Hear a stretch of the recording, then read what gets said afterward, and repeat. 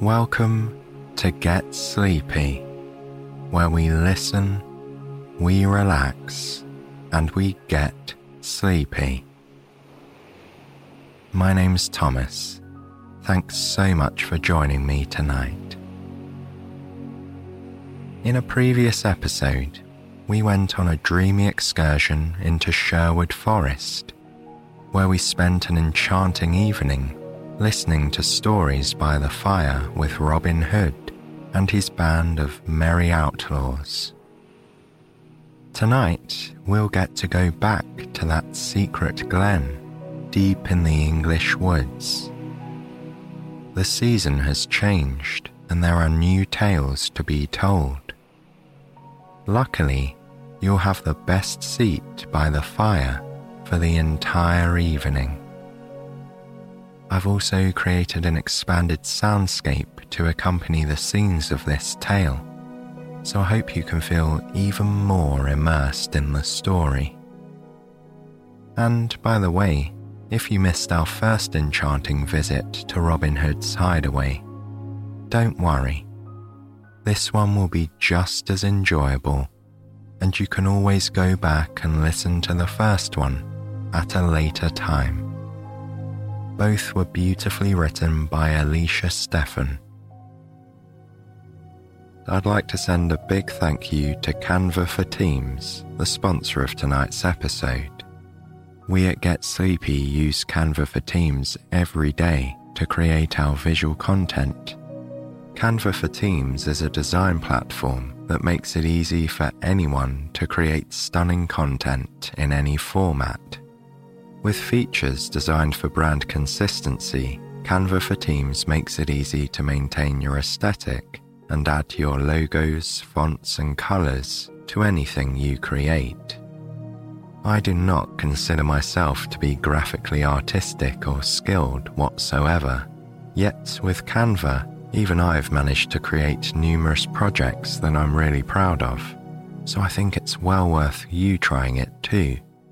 Collaborate with Canva for Teams. Right now you can get a free 45-day extended trial when you go to canva.me/getsleepy. That's canva.me/getsleepy for a free 45-day extended trial. canva.me/getsleepy. Do you want to hear even more Get Sleepy episodes, receive weekly bonuses, and listen completely ad-free, all while supporting the ongoing production of the show? Well, my friends, I would love for you to try our supporters feed, Get Sleepy Premium. It's the best place to listen to Get Sleepy, as you'll have access to our entire catalogue of nearly 650 stories and meditations. There are tons of extra long episodes and series stitches on there too, which our premium supporters adore. Thursday nights are extra special on the premium feed because we release an exclusive episode for our supporters every single Thursday, like tomorrow when Alexa will be reading us a charming story about a young woman experiencing her perfect day. The first 7 days of your premium subscription are free, and you can choose from a monthly or yearly subscription, which you can cancel at any time. So why not give it a try and enjoy the best rest you can get? For more information on all of our premium plans, visit getsleepy.com/support or just follow the link in the show notes. Now, my friends, close your eyes if you haven't done so already, and just allow your breathing to slow down to a pace that feels relaxed and reassuring to you.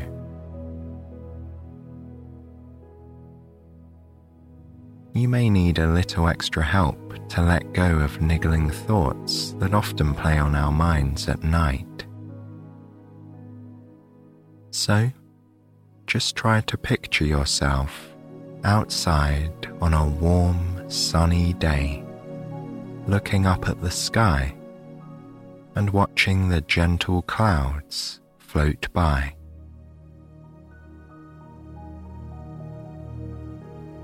That scene is just like your mind. The ever-present blue sky dotted with clouds as they move by, just as your mind observes the thoughts that come and go, as if drifting on a breeze. Separate any sense of those thoughts being intrinsically part of you, and simply become the observer.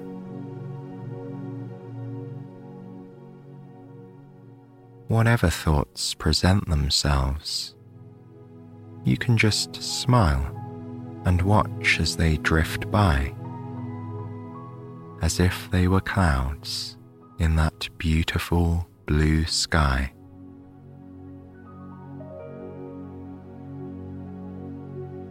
Even if you feel a heavy burden of thought, your mind remains the observer, just as the sky remains ever present behind the clouds. Eventually, all clouds float away, out of sight, and the sky becomes clear.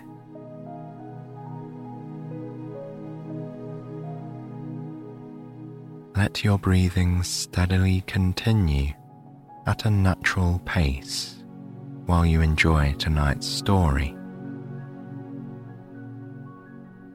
And now, picture a quiet afternoon in late autumn, when the first hint of winter is just barely noticeable in the air. This is where our story begins.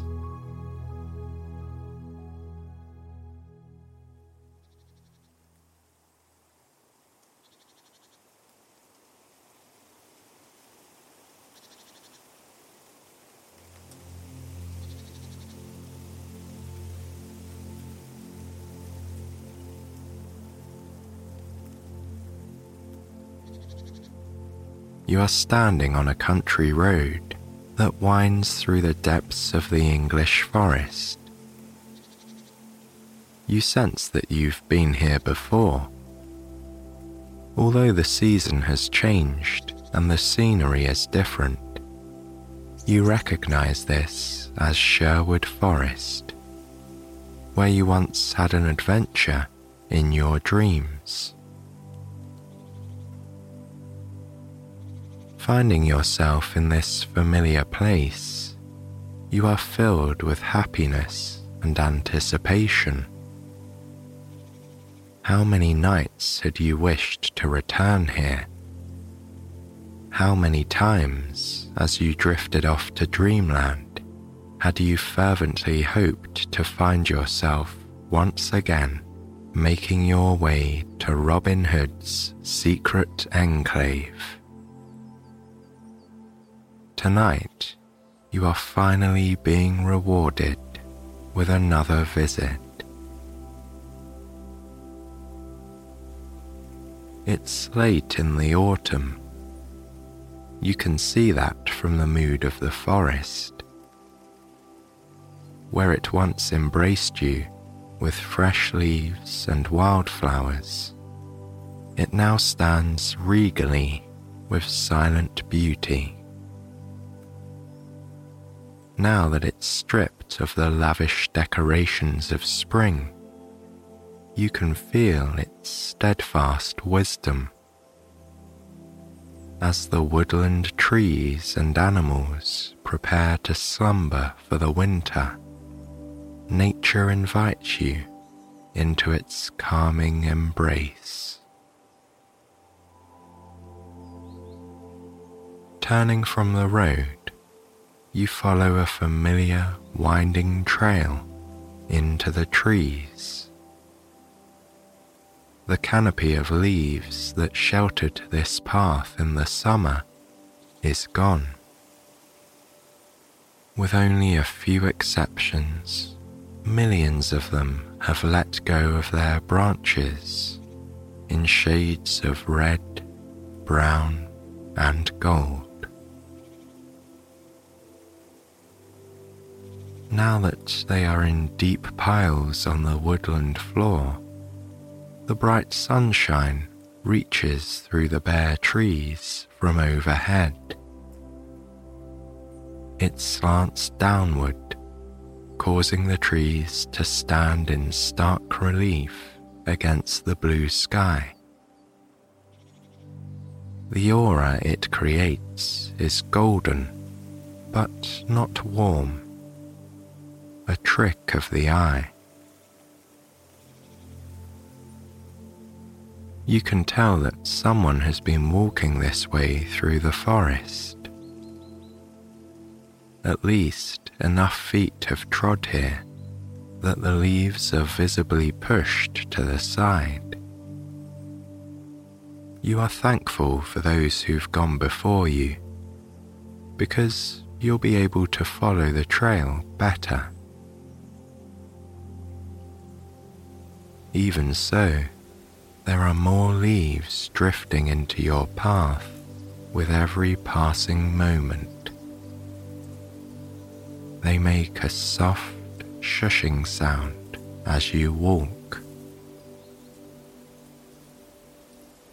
The deliciously crisp air is bracing.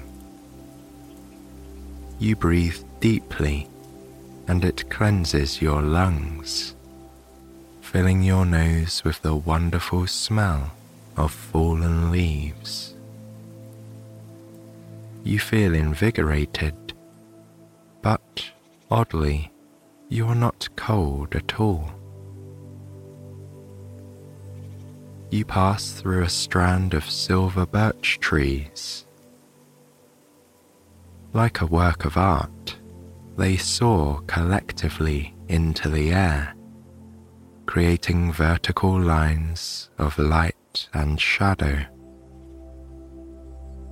Looking down near the ground, you see some of their trunks dotted with red toadstools.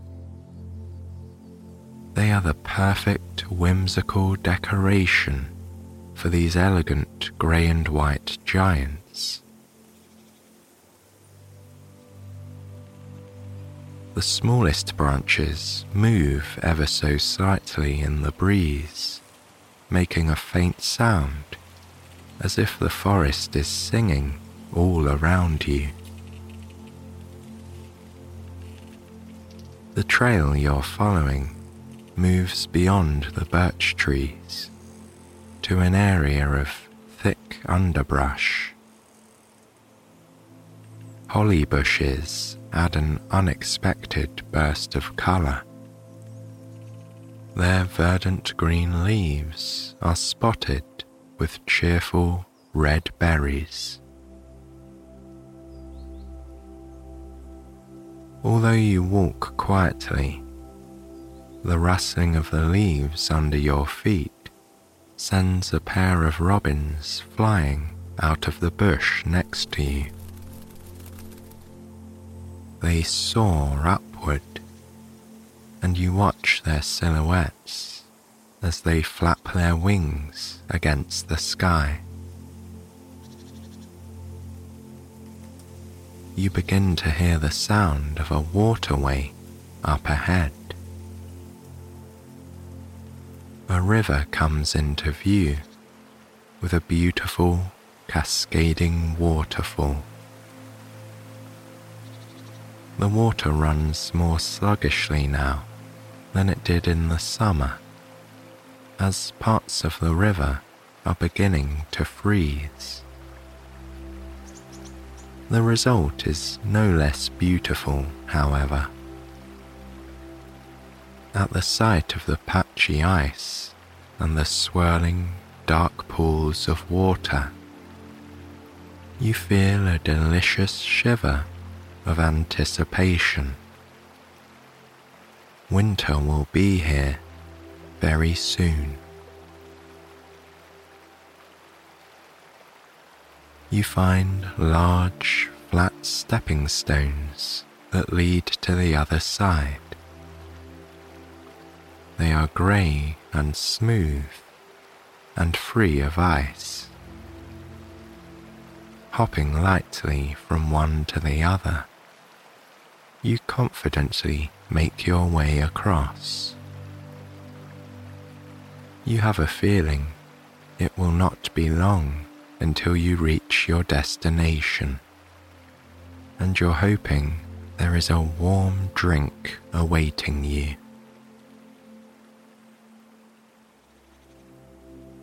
As you follow the winding trail through more holly bushes, you wonder if they are sheltering any sleeping hedgehogs.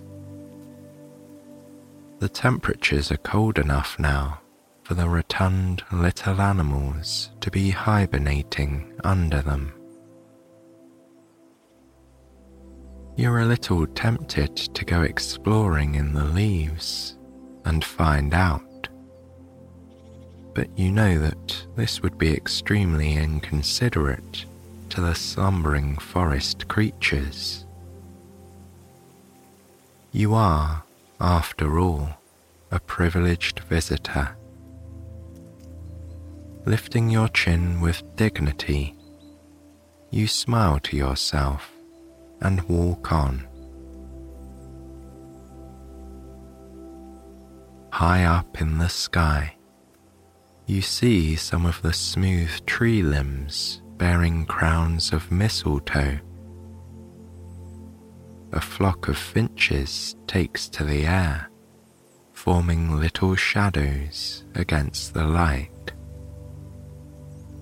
There is safety in numbers in the winter woodland, and they will forage together for seeds and berries. You turn and once again face the winding trail ahead of you.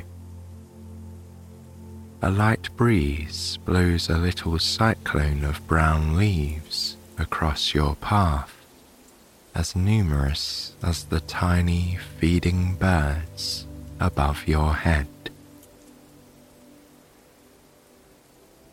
Within moments, a few paces farther on, a beautiful red fox appears in the road. Unafraid, it sits right in the center of your path and curls its tail around its feet. It regards you with its intelligent, glittering eyes as you freeze in place. You don't move. You hardly exhale for fear of scaring away the beautiful wild creature. It turns and begins to trot down the path ahead of you. Without hesitation, you follow. For a time, you are trailing the fox. It weaves gracefully between boulders and up and down dips in the path. It hops over protruding tree roots.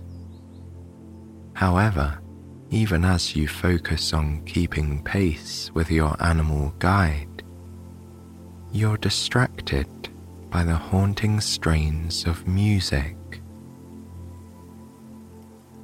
Yes, you can identify the sound of a harp, a drum, a flute.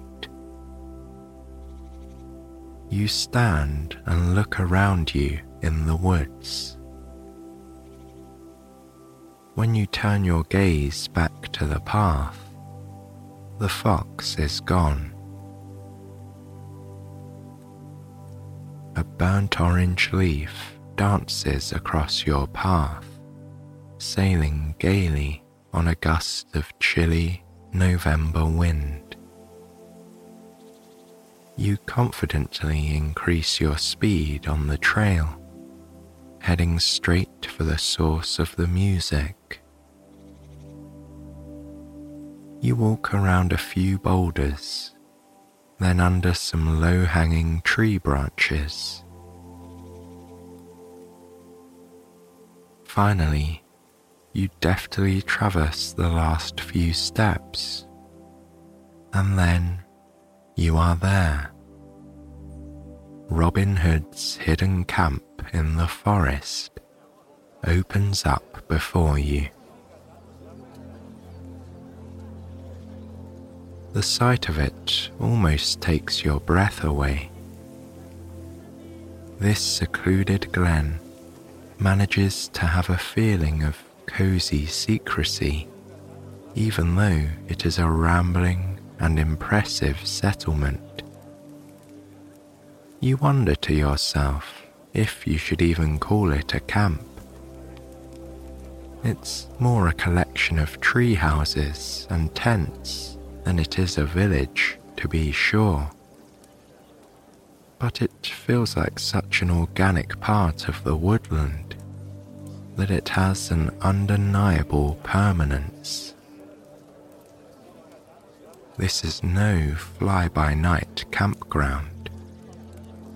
No, it feels as if it has been here 100 years, and will be here for 100 more.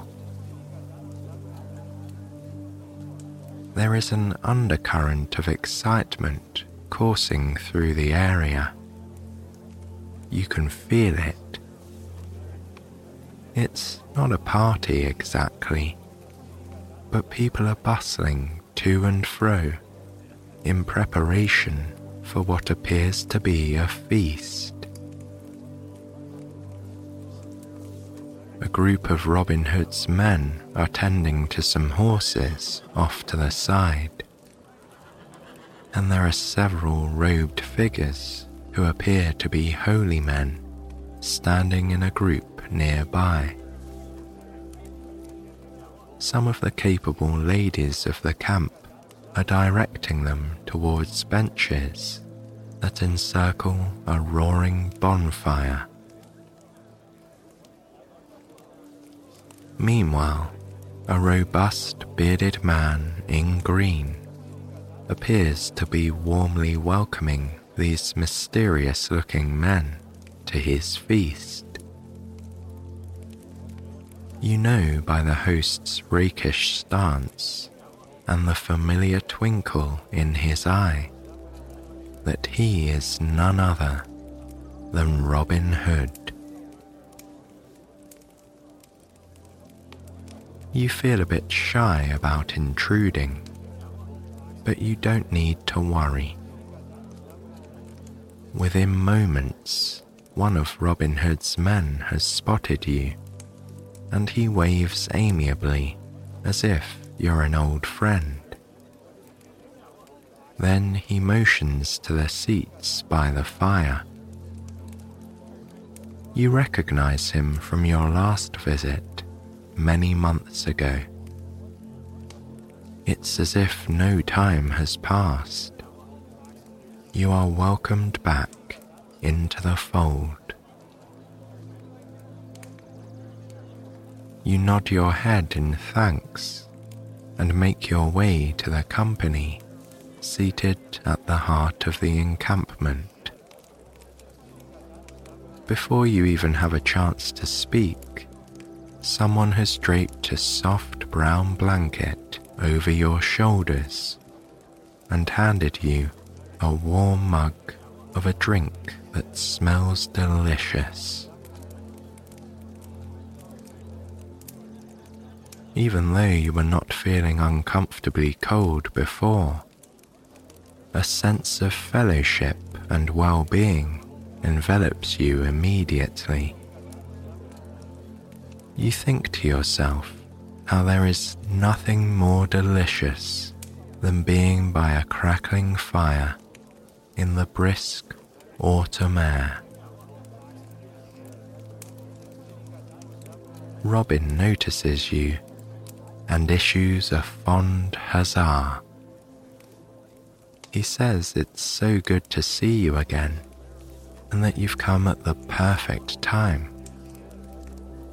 Motioning to the robed figures sitting across from you, he explains that he has just encountered these fine men of the church on the road, and that they have graciously agreed to donate some of their money to the poor. And as you know, Robin says, leaning towards you conspiratorially, we always treat our generous guests to the finest meal in all of Sherwood Forest, which, of course, they will gladly pay for with another portion of their funds. You smile into your mug at the joke, and Robin throws back his head and laughs unreservedly. The men in the hooded robes look at each other sideways and adjust their cowls as if to block the autumn breezes. You take a sip of your hot drink and close your eyes happily as it warms your entire body. Looking around the camp, you're aware of the denizens of Sherwood settling in for the evening.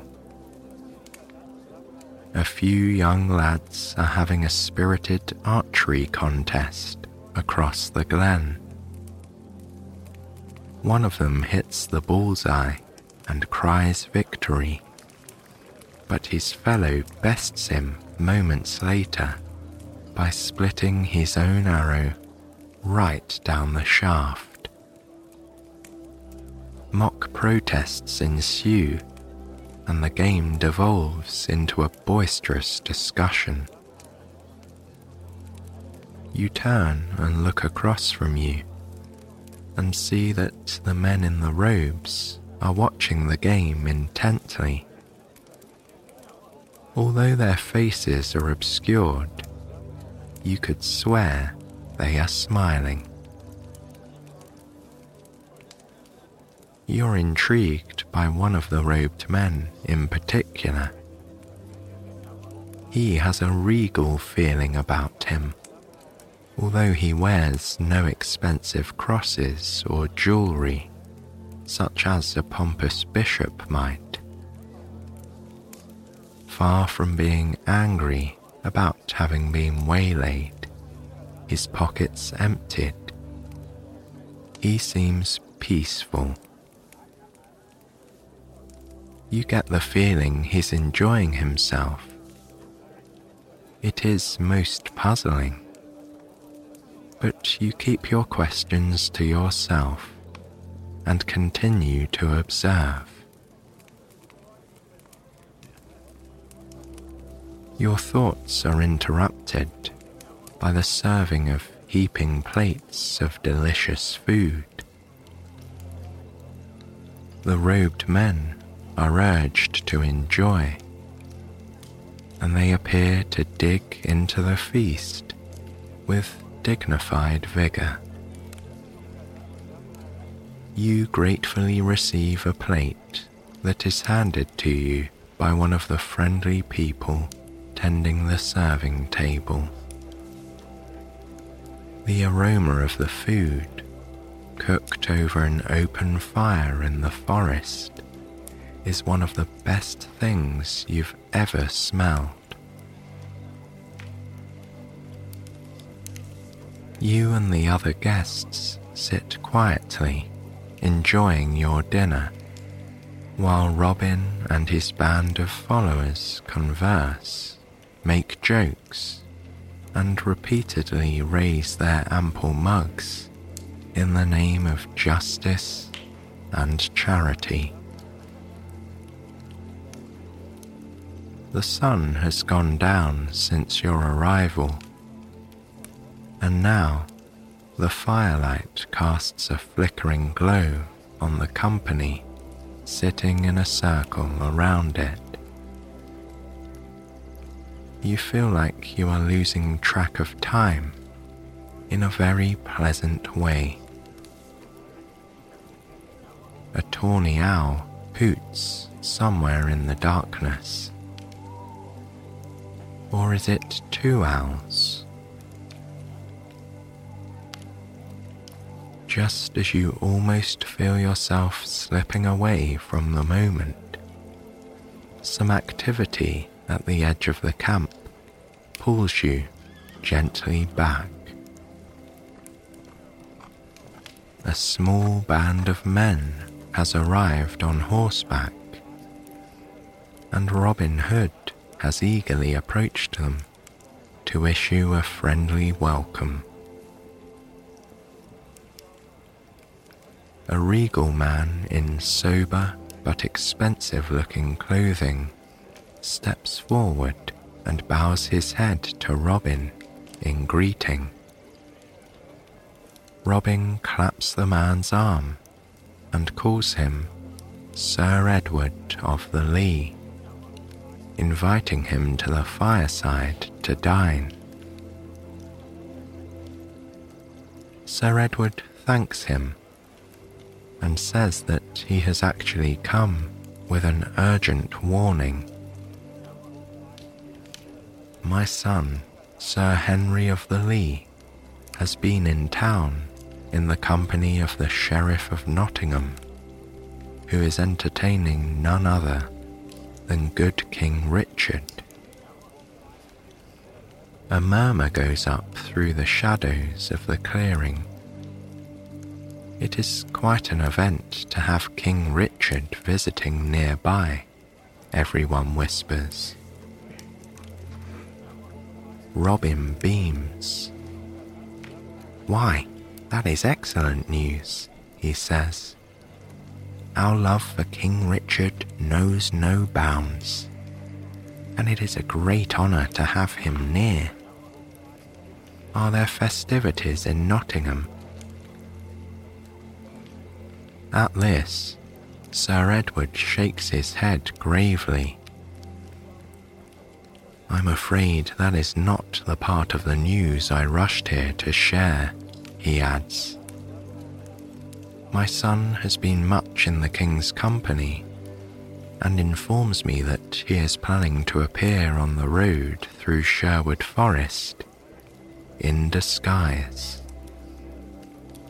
He is hoping your men will accost him, taking him for a rich clergyman.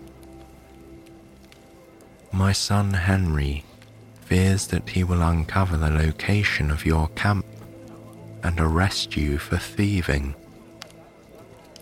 I've hurried here to warn you, for as you know, I owe you and your men everything I have, and will give you protection as long as I draw breath. Another murmur goes up around the camp, and you see one of the mysterious clergymen stand up at the fire and stride towards Sir Edward. It is the particularly magnetic figure you noticed earlier, who breaks away from the others to do this. As he walks, you notice that he is very tall, easily over 6 feet in height, and he moves with impressive dignity and grace. But he is also an imposing figure.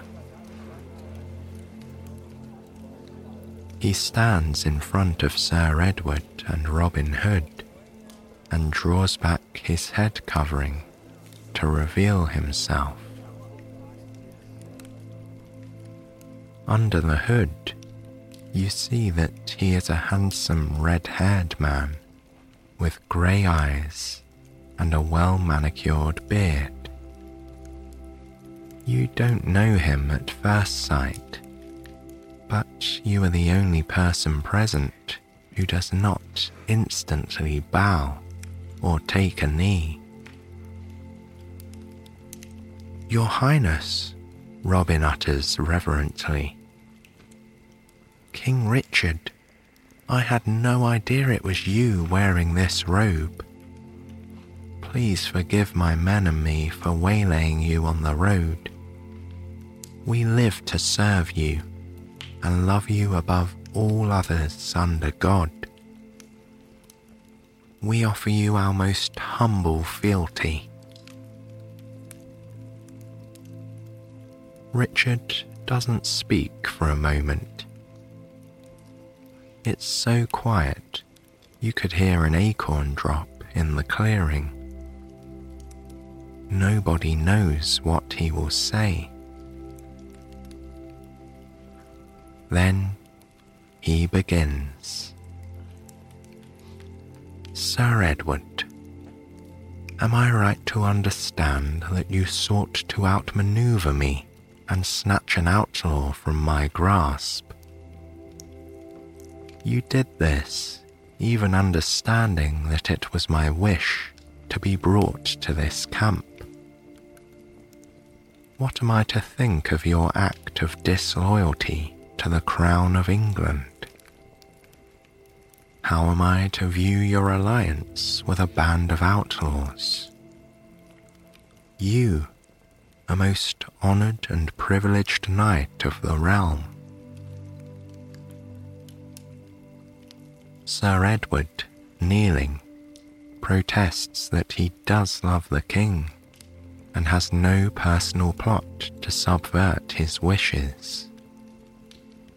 However, he adds, he owes Robin Hood and his men a special debt and has pledged his loyalty to them. It is an oath he cannot break, even if it means he should be arrested. King Richard seems unmoved by this plea. In fairness, you think to yourself, Sir Edward really needs to explain the story behind his oath of loyalty to Robin, because he has not made a very convincing argument in his own defence yet. Luckily, help appears to be on the way. Another of the hooded clergymen reveals himself. He is a younger man and not as tall as the king. However, you can see that he is strong and broad-shouldered and athletic. He also moves with the dignity of an aristocrat. This stout fellow walks boldly forward to the trio in the clearing, and dropping to one knee in front of King Richard, he speaks. Your Highness, I beg you to listen to my father's story.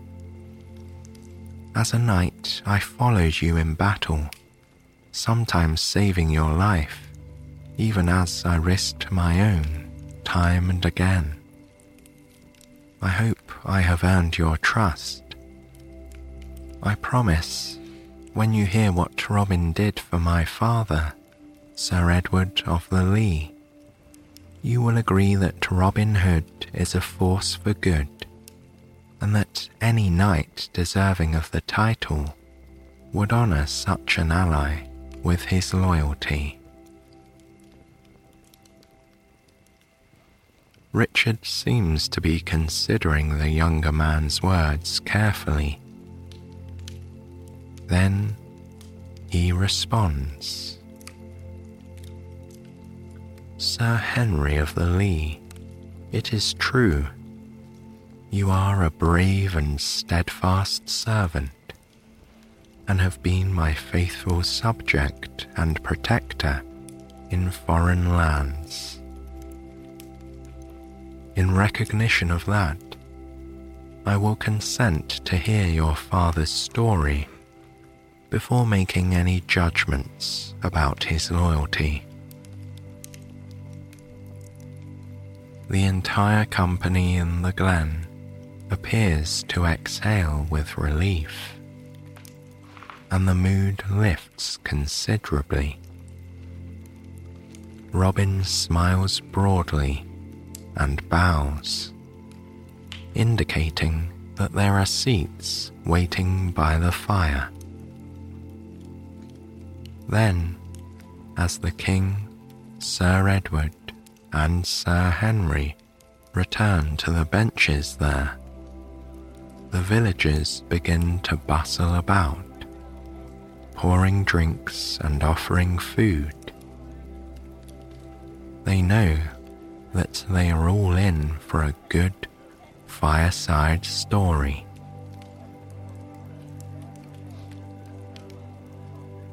Robin hops upon a large rock nearby and takes the demeanour of a master of ceremonies. His eyes twinkle, and you can tell that he relishes this challenge to win over the king with his tale. He begins speaking with a dramatic tone. Your Highness, it is probably best if the story begins with me. It has to do with a very sad and dejected knight we encountered at the crossroads one day while we were taking a rest from our travels and thoroughly minding our own business. He pauses as if to gain confirmation from his men who are gathered about. They all nod at each other as if to say, yes, that's exactly how it goes. Robin nods approvingly and continues. Now the road was not busy that day, and we had been quite alone. As we were finishing our refreshments, we heard the clopping of an approaching steed. A very fine lord appeared, all by himself. He was soberly dressed and without ornaments, but he had the demeanour of a man of wealth and honour. We looked at each other, my men and I, and we asked ourselves, who was this finely attired lord? But why was he without any expensive jewellery? Why did he ride with his head hanging, and so slowly, as if the weight of the world were on his broad shoulders? The assembled company murmurs briefly, and many take sips from their mugs. They wait eagerly for the story to continue. Well, in the most friendly way, we hailed the man and asked him, as we do all our friends on the road, if he had gold or other valuables to spare. It's natural for us to invite such important persons to dine here, as you know. They are generally amiable about parting with their wealth to do so. At this, Robin winks, and the company chuckles. You look at Sir Edward and see that he makes no comment on this tale. He is not disputing the story, although he also does not contribute. Robin goes on. The man who turned out to be Sir Edward here told us that sadly he had no money or jewels. None at all. And we were very sceptical, for how could such a fine man, on such a beautiful horse, claim poverty? Animated chatter again breaks out among the people around the fire. Everyone obviously agrees that this is a most unusual circumstance. Robin continues his tale. Naturally, we politely asked him to let us turn out his saddlebags and his pockets. You see, we had to know if he was trying to pull the wool over our eyes, or perhaps he'd forgotten about something he'd packed in his luggage. You laugh lightly into your mug, joining the feeling of mirth at this little joke. Robin waits for the humorous moment to pass, and then goes on.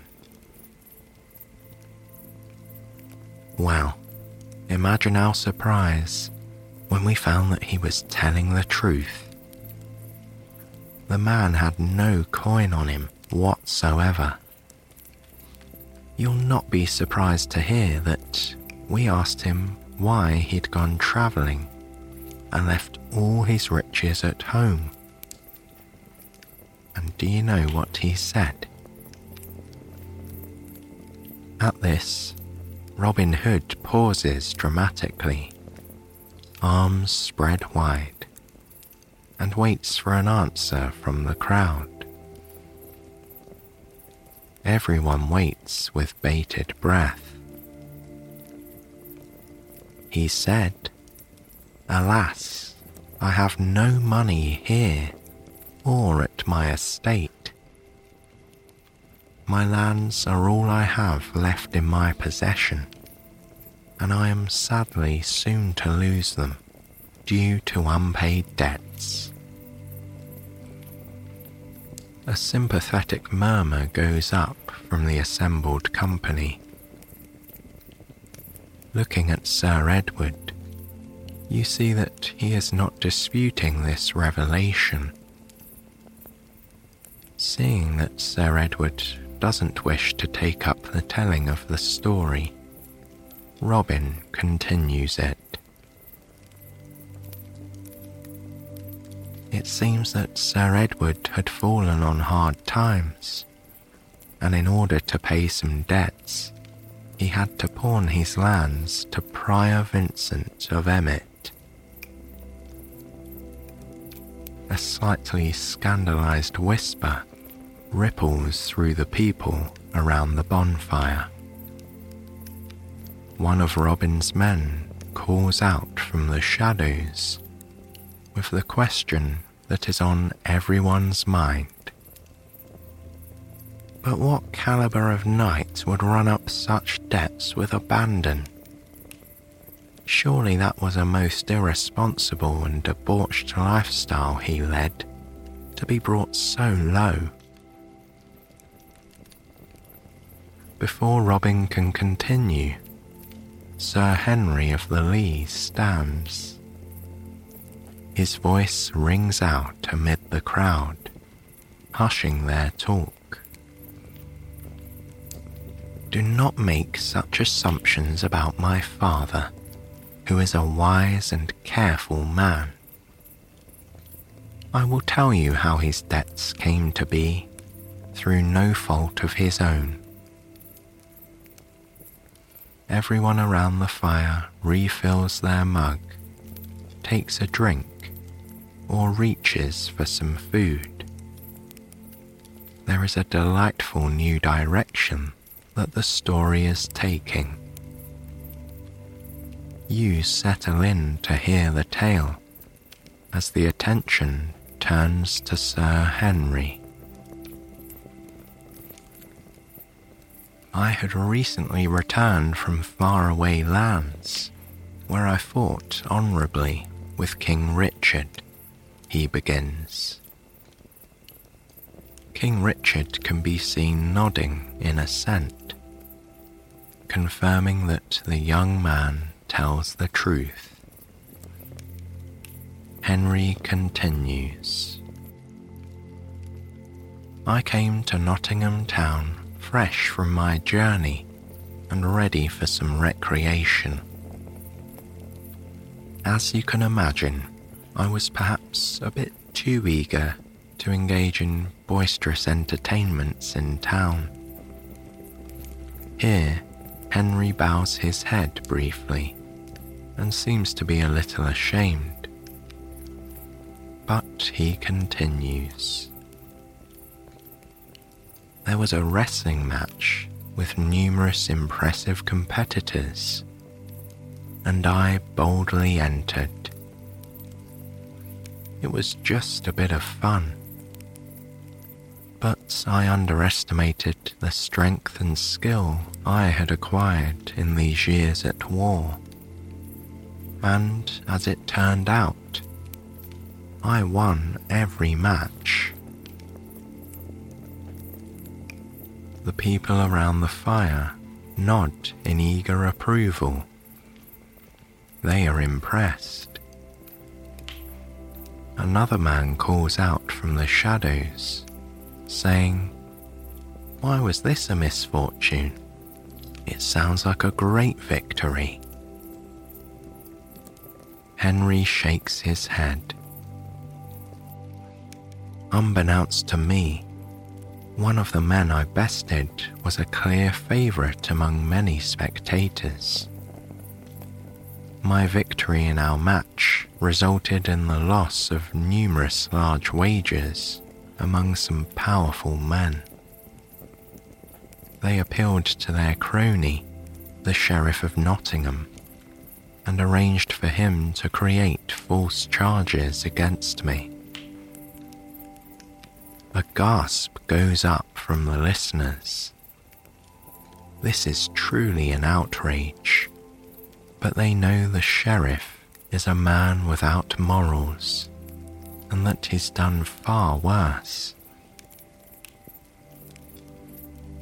Henry continues.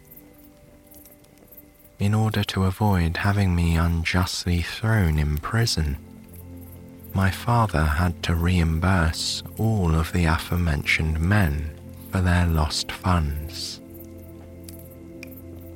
To do so, he was forced to empty his coffers and also take a sizable loan from Prior Vincent. The collateral for that loan was his lands. Many expressions of sympathy are exchanged around the fire.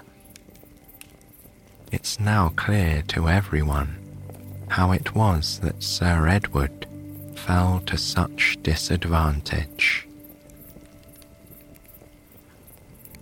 Seeing that his part of the story has been told, Henry sits down and bows his head. There is a reverent pause as the gravity of this plot twist sinks in.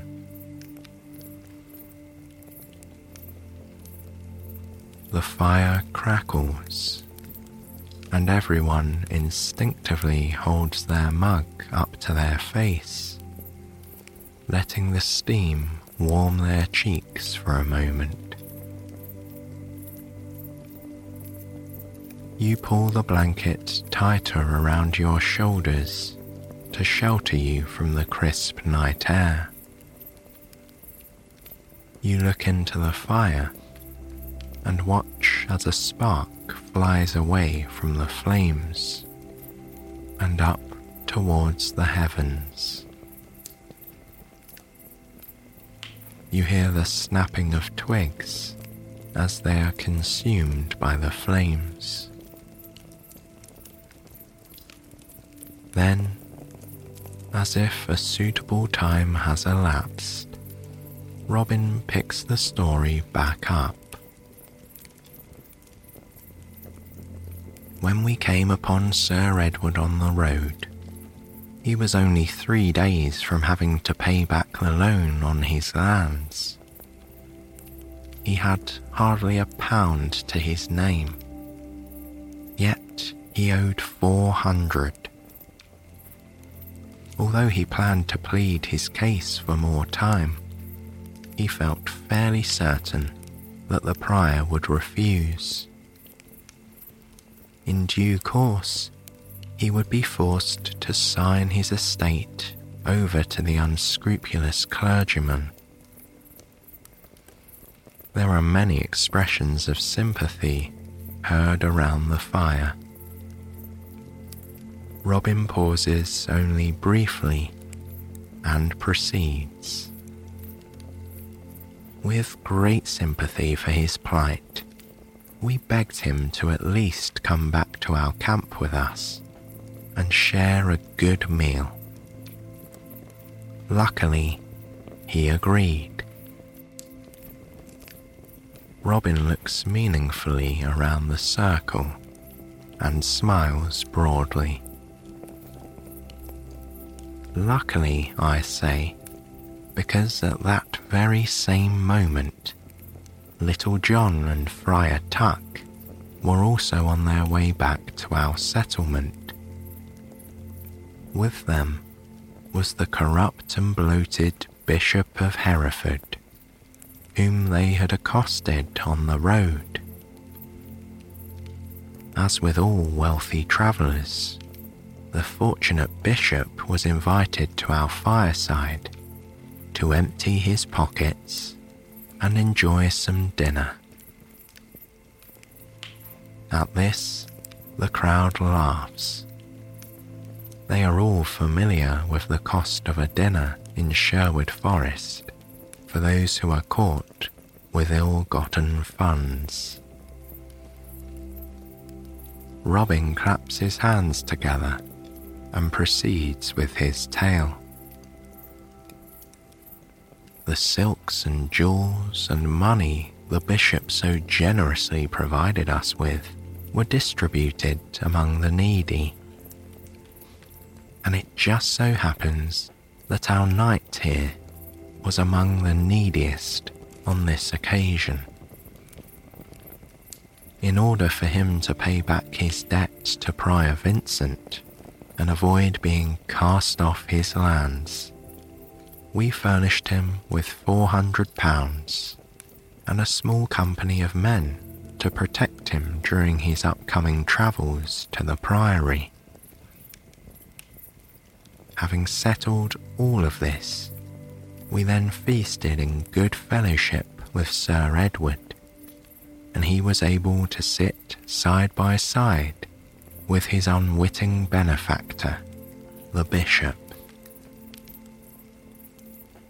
The assembled company laughs and toasts the serendipity of the entire affair, proclaiming the solution to be a good one. At this moment, a new storyteller steps into the ring. He is an enormous man, tall and broad across the shoulders. He is an intimidating figure, but he has rosy cheeks and a kind smile. With a flourish of his hand, he bows and introduces himself as Little John, saying he will take up the tale from here. For it was I who travelled along with Sir Edward to his appointment with Prior Vincent, he calls out. A hush falls over the group as they prepare to hear how Sir Edward's affairs would resolve themselves. You look over at King Richard and see he is listening keenly, with the beginnings of a smile on his face. Little John begins speaking again. The very morning after the feast, we set off with Sir Edward. Meanwhile, it was decided that the good Bishop of Hereford would stay at our camp for a few days until the entire transaction had been completed.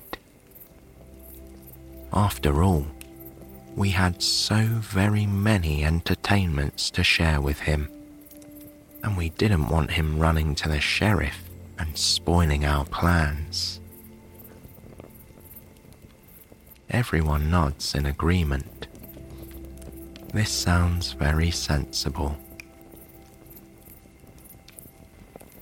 Off we went, travelling and resting as needed, with always a few men keeping watch. We carried quite a bit of gold with us, and didn't want to fall victim to unscrupulous highwaymen before reaching the priory. Luckily, we encountered no scuffles on our journey. We were able to deliver Sir Edward to his audience with Prior Vincent. Here, Little John pauses and drums up some suspense, adding, "Oh, and what a scene of debauchery we found there." A gasp runs through the crowd at the delicious scandal of it all. Little John goes on. The prior was not alone. He was feasting lavishly in his hall with the Sheriff of Nottingham at his side, as well as his other cronies. It was apparent that the sheriff was there to facilitate the speedy takeover of Sir Edward's land, for the prior had bragged to one and all that the knight should never be able to pay what he owed. Indeed, no thought was given for Sir Edward's honour or comfort. He was left to stand at the end of the table and not offered food or refreshment of any kind. I'm sure you'll all agree, this was very rude.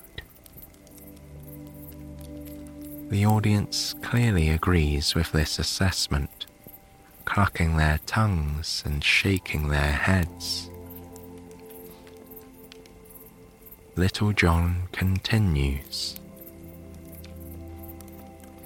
The prior flatly asked Sir Edward if he'd come to pay what he owed. Sir Edward responded by pleading for the prior's understanding and asking for 1 more month to raise the money, as the harvest would soon be in. The prior, of course, told him that that was not possible, and that if he couldn't pay the debt, he would ask the knight to sign over his lands forthwith. A ripple of disapproval can be heard circling the fire. Then Little John goes on. At this, Sir Edward made an impassioned speech, asking the prior how he could give so little kindness. He, a man of the cloth, and Sir Edward, an honourable knight, who had always conducted himself with decency. You look around the crowd and see many of the listeners gravely sipping from their mugs and nodding their heads.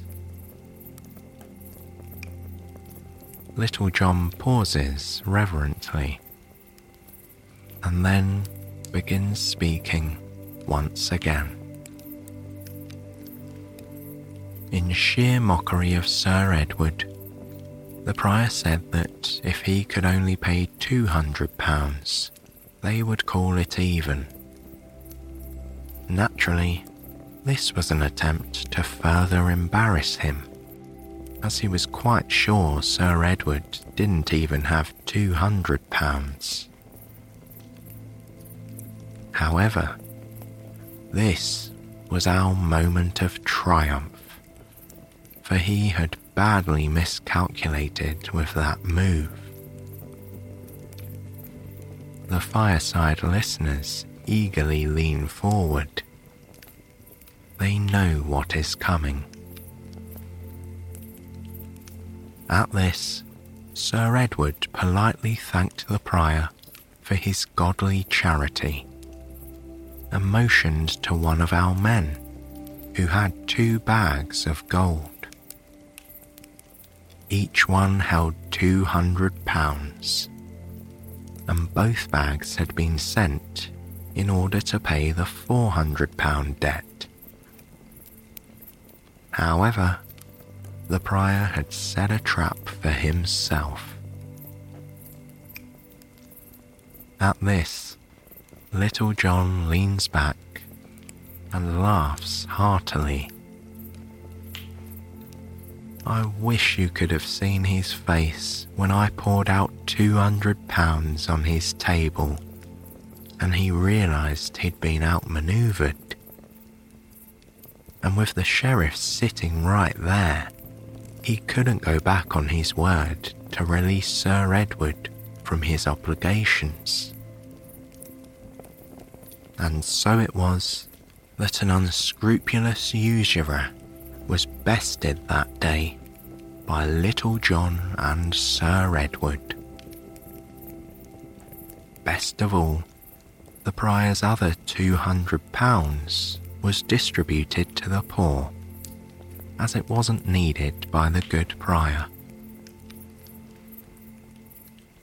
A cheer goes up among the revellers, celebrating the happy end to the story. But Little John is not quite done. And it must be said that the very next year, Sir Edward returned here to Sherwood Forest to repay the £200 he had applied to his debts, and with it brought a portion of his harvest to feed our families for the winter. All eyes turned to Sir Edward with admiration for his genteel behaviour. He nods humbly, and, speaking for the first time since the story began, he says, "I owe everything I have to Robin Hood and his men, which is why I've pledged to defend them with my life, if need be. It's why I came here to warn them, so they would not be arrested." Then he stands and bows towards King Richard, saying, "Your Highness, I love and serve thee, and hope you can understand why I stood by that pledge." At this point, all the people around the fire seem to be holding their breath. Other than the hooting of an owl and the quiet popping of wood in the fire, there is no sound. All eyes are on King Richard as he stares at Sir Edward. His face reveals nothing of his thoughts. Then, all of a sudden, his eyes crinkle up at the edges, and he claps his hand upon his knee and laughs long and hard. "Oh my," he says with mirth, "that is indeed a swashbuckling tale. I wish I had been there to see the prior accept that £200 myself." The crowd erupts into excited talk and cries of huzzah at the king's words. Sir Henry drops his head into his hands in an attitude of relief, and Robin Hood claps Sir Edward jovially on the back. When the talk has died down, King Richard appears to wish to speak again. "The truth is," he says, "I was not coming here to arrest Robin Hood. I had heard such daring tales of the exploits in Sherwood Forest that I vowed to be kidnapped so I could meet these merry men myself. I must say, the feast and the fellowship made it very much worth my while." Then he pauses, his arms outstretched, and says, "Now, could there be some music and dancing to conclude the evening? After all, is it not time for the feast of Saint Cecilia, patron saint of musicians?" Within seconds, the three resident musicians have struck up a lively tune, and the people of the glen are kicking up their heels in a joyful dance. Sir Edward stands conversing with his son Henry by the fire, as villagers ply them with refreshments. King Richard stands to the side of the clearing with his men, still in their robes, and taps his feet to the time of the music. Belying his enormous size, Little John has taken a partner and is displaying a surprisingly excellent sense of rhythm. You cuddle up under your soft blanket, with the glow of the bonfire warming you, and you feel totally surrounded by happiness.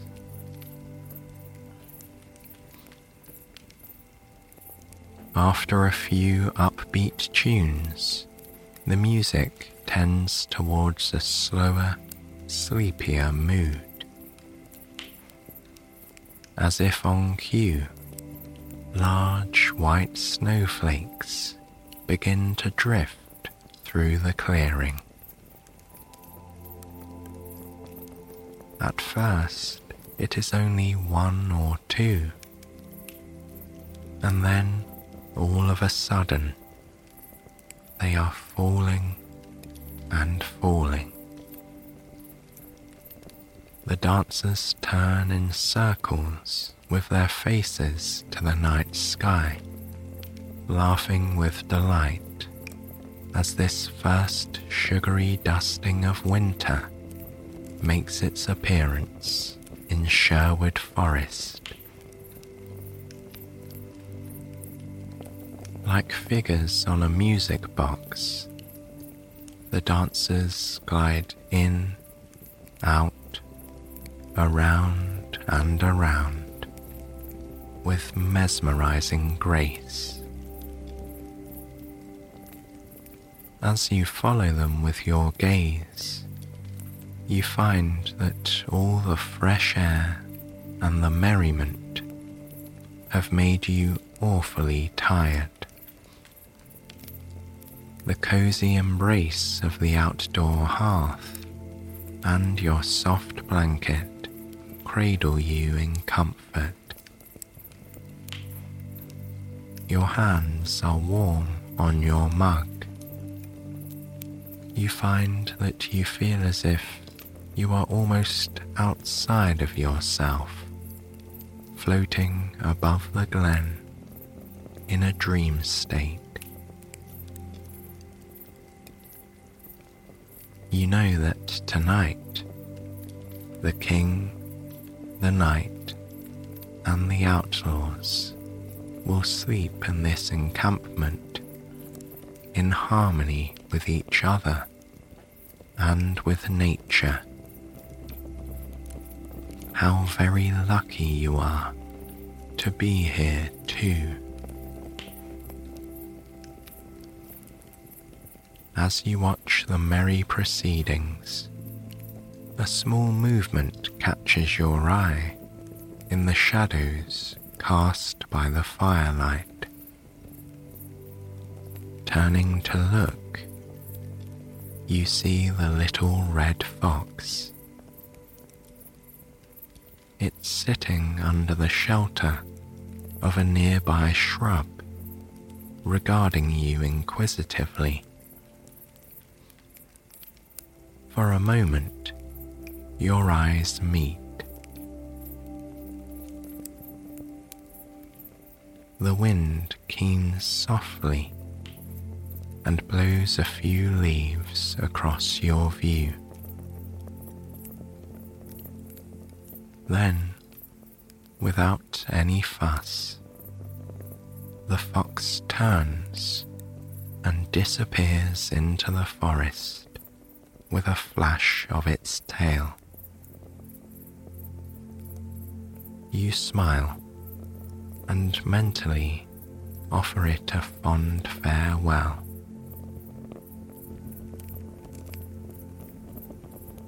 Even though you don't want this evening to ever end, sleep is calling you too. Its pull is so strong that you think perhaps you will give in to these deeper dreams.